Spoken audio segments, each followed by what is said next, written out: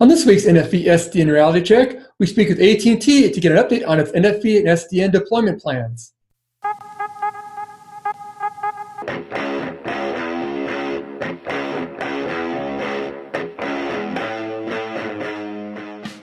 Telecom Careers, the #1 global telecom and wireless job board, telecomcareers.com. Hello and welcome to this week's NFV SDN Reality Check. I'm your host, Dan Meyer, Editor-in-Chief here at RCR Wireless News. Thanks for joining us this week. Well, AT&T has been at the forefront of telecom operators in their moves toward virtualized platforms. The carrier announced late last year plans to have up to 75% of its network controlled by SDN and NFV by 2020, which is a pretty aggressive move for a large telecom operator. Since then, the operator has provided a lot of insight and updates on its moves towards virtualized platforms, including earlier this year announcing that it had up to 5% of its network already controlled with a virtualized platform. We recently spoke with Margaret Chiosi, who's the lead network architect for AT&T at the CTIA Supermobility event in Las Vegas, to get some more insight into what the carrier has been doing in terms of those deployment plans, as well as some insight into some challenges and partnerships she sees the company in need of in terms of its continued move towards virtualization. Let's take a look at that video interview now. Again, I know I'm kind of keeping up to date with you guys on the virtualization moves and stuff.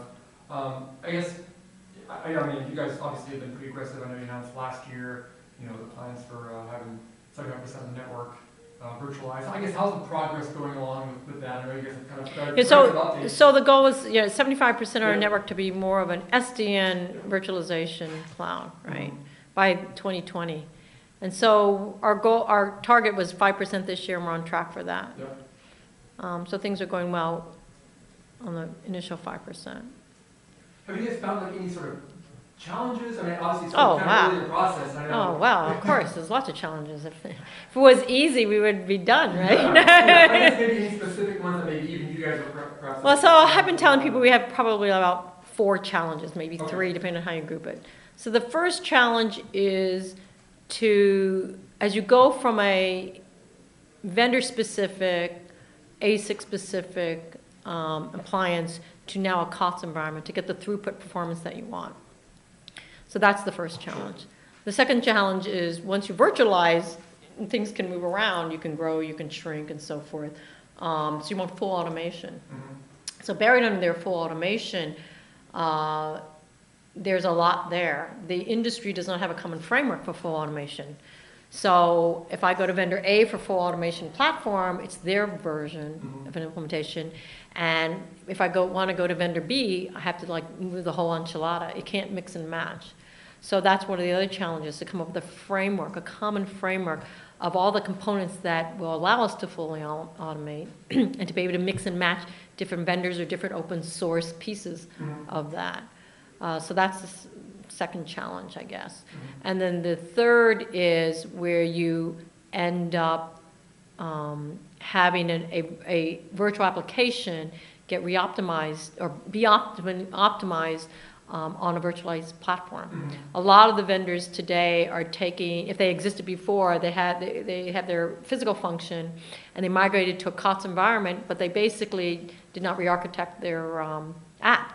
They, of course, changed the drivers because now they went from their drivers to maybe a COTS driver, and then try to tweak with all these different, DBDKs and so forth of the world, SROV, for performance, but they haven't changed the whole structure of the app. And part of the throughput problems might be the app has to get redesigned. For example, they might end up going through user space, kernel space, back and forth. If you look at life of a data packet, and they might not need to do that. And so if you're going from user space to kernel space back and forth, your throughput might drop to 1/10, if even worse. And maybe if you optimize it so you stay in user space, you only go into kernel space once, maybe you get to maybe 80%. And your requirements aren't as high as before. So that, I would say, is probably the third area. Well, I put down full automation, and then I bury in the framework, a common framework as part of that full automation. That's got to be a huge challenge, because again, it does seem like everybody I've been talking on topics as well, there's still so much fluidity in what the standards are going to be, people working together in it. Yeah. You guys are trying to actually make stuff work in an environment. I mean, that's got to be just frustrating, or is it challenging, or I mean Well, my background is I came from Bell Labs, so it's always challenging. Frustration. My personality has always been that I never like things that were all laid out. To me, they're very boring because then you optimize. I always like the new where nothing's structured, and then it's like, oh wow, how do we get this thing to work and get structured? Yes, it's a big challenge.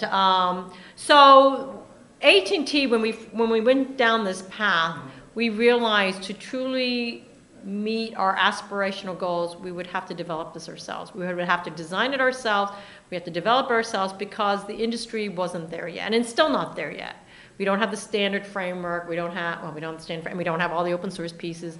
People are all over the place on how they want to do this, how they want to design it, and we had to get going. We have a target for 2020, and we could not wait. The good thing about us doing it ourselves, it helps us understand what the framework should look like, how it should work.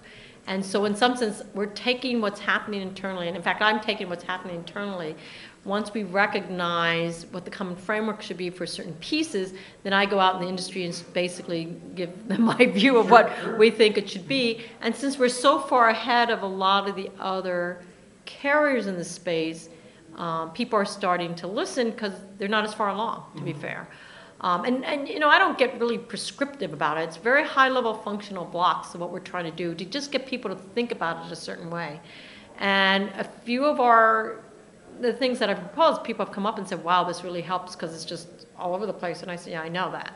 But I'm waiting for anyone to counter us to say, no, this is a better framework. I mean, we're willing to look at better frameworks, but people are not as far along as us. Sure. And it's a challenge. I mean, that's the reason why we created OPNFE. This is the open platform for NFE. And in fact, I'm president of it. But we created it because you have all these different building blocks, some open, some proprietary, and there was no one place to try to really pull this together and try to get it to work. I mean, you look, there is no one organization. You have an OpenStack world that's focused on their piece. You have an Open Daylight world focused on the piece. ONUS focused on their cloud, Foundry. I mean, it's just everyone all over the place. No one's pulling it together. And we as end users needed to be pulled together because it has to work. We can't just use OpenStack and nothing else. We need all these pieces to work together. And so that's our value proposition.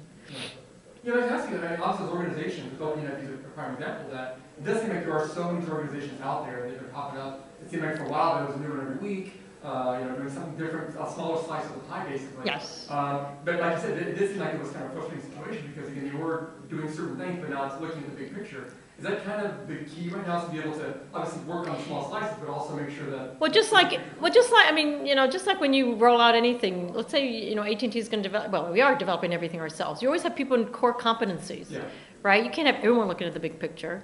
So you always have the SMEs that are involved in certain pieces. Well, that's the same thing happening in the industry. So you have IOVisor that's focused on data plane acceleration.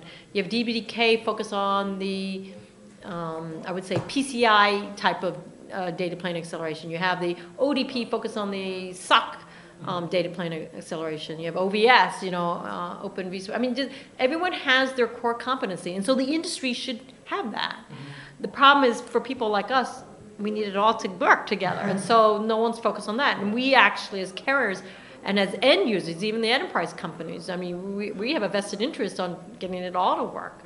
And vendors are, because it's not open, then they put their spin on it. It's all proprietary. And so if you really want to be able to move from one vendor to another, I mean, it's not there yet. And so that's the danger of, focusing on one vendor and using a vendor implementation.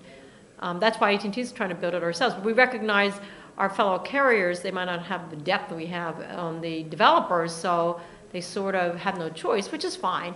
But in the meantime, we have carriers very active, or users very active in OPNFE, because the goal is to eventually get to some open framework so that we can actually have more choice in how we customize our platform that we create for ourselves. Yeah, but it's going to be great, though, to, again, like you're saying, kind of be part of the initial run of this, because we do have that kind of influence over how it's all going to be, how it's all going to look going forward. Now, so you guys, Telephonic is pretty aggressive, Docomo, and 3 or 4 carriers that whenever I talk to vendors, they always bring you guys up as, they're really driving this. This is kind of well, if you look at the folks who originally started the ETSI NFE, so AT&T was there, Verizon was there. Who is it? It was AT&T, Verizon, BT, Telefonica, Orange, DT. And then Docomo came, quickly. Well, and then a whole slew of people came quickly, Vodafone, Docomo, and so forth. And then everyone went to their own pace of going down this track. So I know Docomo is is quickly pivoting to this because they have the Japanese mandate because of the tsunami that actually forced them to go very, very quickly. Yeah. So. Does it seem like the collaborative efforts between the operators is still a very, I guess, collaborative effort? Oh, definitely. Because it seems like, Definitely. Also the marketing side is always rivalries, but it seems like at least behind Oh the yeah, scenes, you guys because a lot of the folks involved in the open source and a lot of people involved in the standards arena, a lot of them are either standards people or research people. And well, I mean, on the carriers or the end user side. So, in fact, the Etsy ISGNV was so successful in that collaboration that, I don't know, we just know each other so well that it's very comfortable. In fact, you see people moving around to different companies. Some have even moved to vendors. Some of the vendors moved to carriers.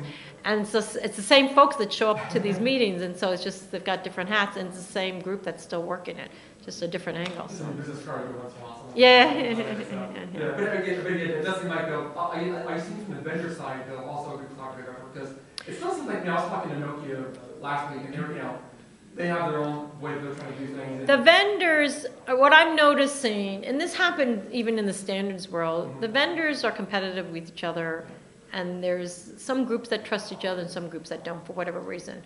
And there's just different people trust each other and different people don't. So there's a history.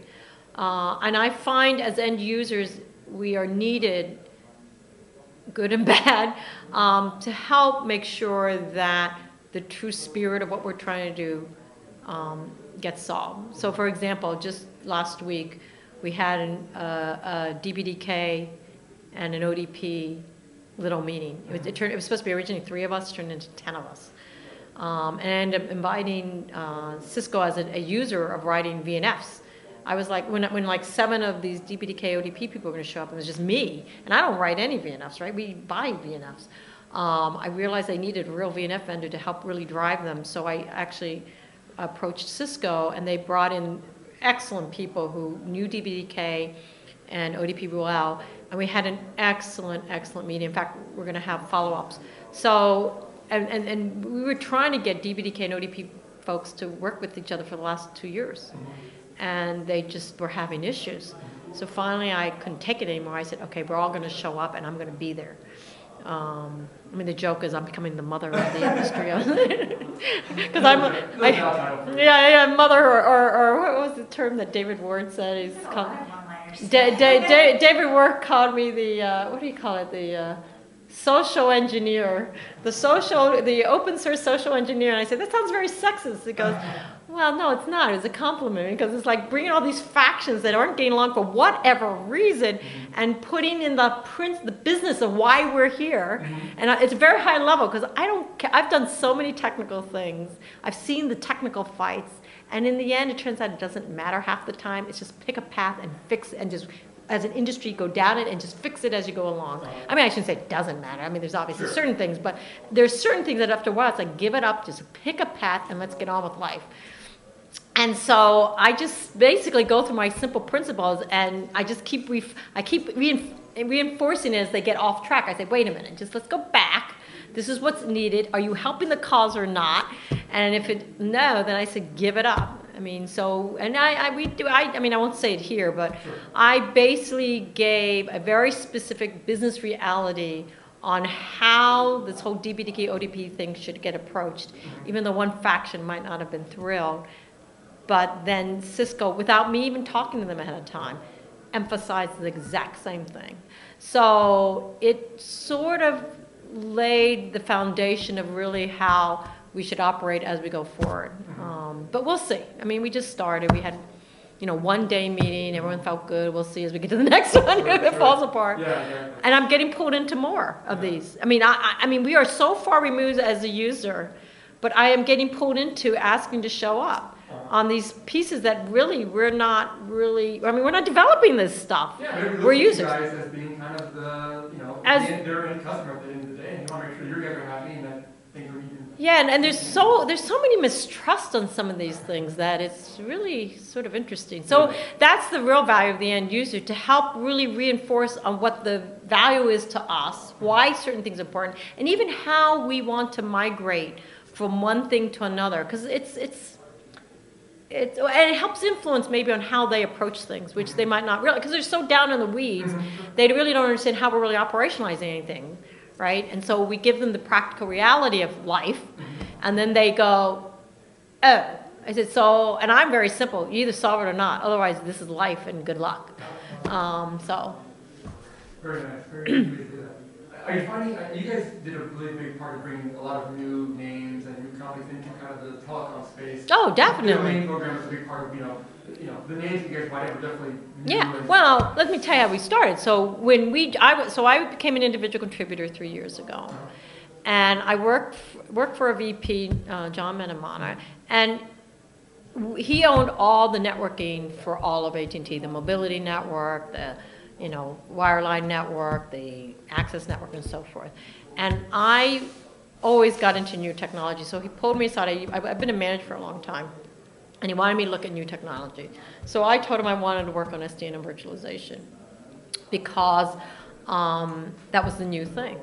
And at the time, we were looking at like, well, he's like, that's like really drastic. But I just started evolving. Anyhow, when we created the ETSI ISG NFE, we created it just to try to get a sense of how real this is. And the first meeting that we had in Nice was where I met a lot of these startups, which actually ended up, some of them became part of Domain 2.0. And I was shocked at what was already out there. Because, of course, we're always talking to the incumbents who were like P&F vendors, right? I just started pulling them in. And then startups coming out of the woodwork started when they realized who in the ETSI ISG, the carriers would start, they saw our names, so of course then they would come after us. And anytime I would usually have one meeting with them, and when I realized the value, potential, I would pull them into Menamana's factory team, I call it, to really talk through the potential. And that started opening up our eyes into this. So, and then of course, Domain 2.0 happened, and then of course, there was this whole push of, trying to get certain vendors in that were not our normal vendors. And then I guess the rest is history. They sort of some of them ended up in our domain program. In fact, some of them were really shocked because they never saw AT&T move so fast. They go, Margaret, we just met with just you, and the next it's like 3 months later, and I started laughing. I said, hey, I didn't appreciate how much power I had. But but it wasn't power. It's just, it lined up. Everything, it was like that perfect storm. I was just fortunate enough that by doing that ETSI, the startups found my name. I would listen, and I would bring some of them in. I didn't bring everyone, but we brought some of them in. We started having discussions with the factory side of the house. And then people started getting, better ideas and so forth, and how to use, and then, the rest is history. So. Yeah, I know going to team programs and all the Catalyst programs. You guys always have new people in part of that. So yeah, it's very interesting to see that collaboration. And all the companies you were working with were very excited. Yeah. Well, when we created the ETSI ISG NFE, the reason why we picked ETSI was they had this thing called an ISG, an independent study group, which is normally like 20 people. This is like hundreds now, right? But it allowed us to do whatever we wanted in organizing. You did not have to be a member of ETSI, which is expensive. Because if you're at the other organization models under ETSI, you have to be a member, and you have to vote, and the only ones who can vote are members, and you got to pay these thousands and thousands of dollars. And we wanted to create a forum where anyone could join, startups could join, because we realized they had no money. Startups could join, academia could join, anyone could join, and we wanted them to participate. We wanted them to have equal voice, so we decided we would do everything through consensus. Because once you vote, you had to be a member. So, but at least the ISG gave us a forum we could do that. And it was sort of ugly at times on this consensus because one person can hold up everything, and then you had to work it out. But it was very effective, and so it brought in the startups. They felt comfortable and be able to participate and be of equal voice and actually hear us. And then they had access to us, to the carriers and so forth. And so it was very, very useful. In fact, startups are constantly still, going through that.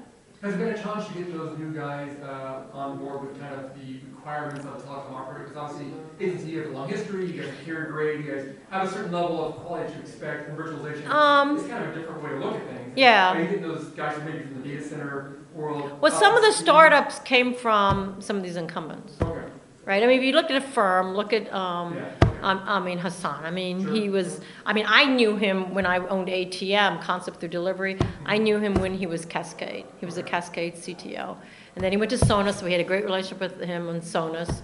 And then, he started, even though it was firm virtualization, right, and so forth, and of course, he has Ron Park. There's all these folks that came from all his history. So some of them have, in fact, a few of them. And Viata probably is the one that we probably didn't know. They came from a different space. Yeah. Not from the whole carrier space, but some of these other, Connectum some of the folks came from the carrier space. So it's sort of sprinkled around. Okay. It's not a huge challenge to get those people up to speed. Well, I wouldn't say, A little challenge. yeah, it depends, depending on the person, depending on the company and so forth and sort of structure. But, it's been wonderful, I think, in some sense. For me, I've been started a couple of years now, just watching the rapid growth and expansion. It's just been amazing. It's been a part of the industry that's just growing crazy. Well, we only came up with this Etsy ISG like 3 years ago. Yeah, 3 years ago. Now, And who would have thought, 6 of us do, who would have, we just laughed. 6 of us. No funding needed, we just had to get travel approval, that was it. Because we're all members of Etsy, we just needed travel approval to do this thing. And the 6 of us started and look at this, we're like, oh my God. So it's quite interesting. You can really support those from the top of AT&T. We got Randall Stephenson talking about the need for virtualization. Yeah. You got everybody talking But when we about it. started this 6 years ago, 3 years ago, they didn't know any of this, right? And now we're on board. This was before we did Domain 2.0 didn't exist when I started this. Yeah. Well, I was put on the Domain 2.0 committee. So that's how I have this pivot, because I was already into this space. And so I actually introduced the ideas, and then the whole team really rallied around it because it's so drastic. Yeah. And then the next rest is history, I guess. Well, I guess the timing, it does seem the timing is great because even here at the show, we get a lot of 5G talk. It seems like the timing of your deployment plans along with where 5G is going to be, or those deployment plans, and obviously people when they talk about 5G, virtualization is a huge part of it. You need that automation. But if you look at the people who are very engaged in the ISG NFV, I would say, I'll make it up, like a half are from the mobility space.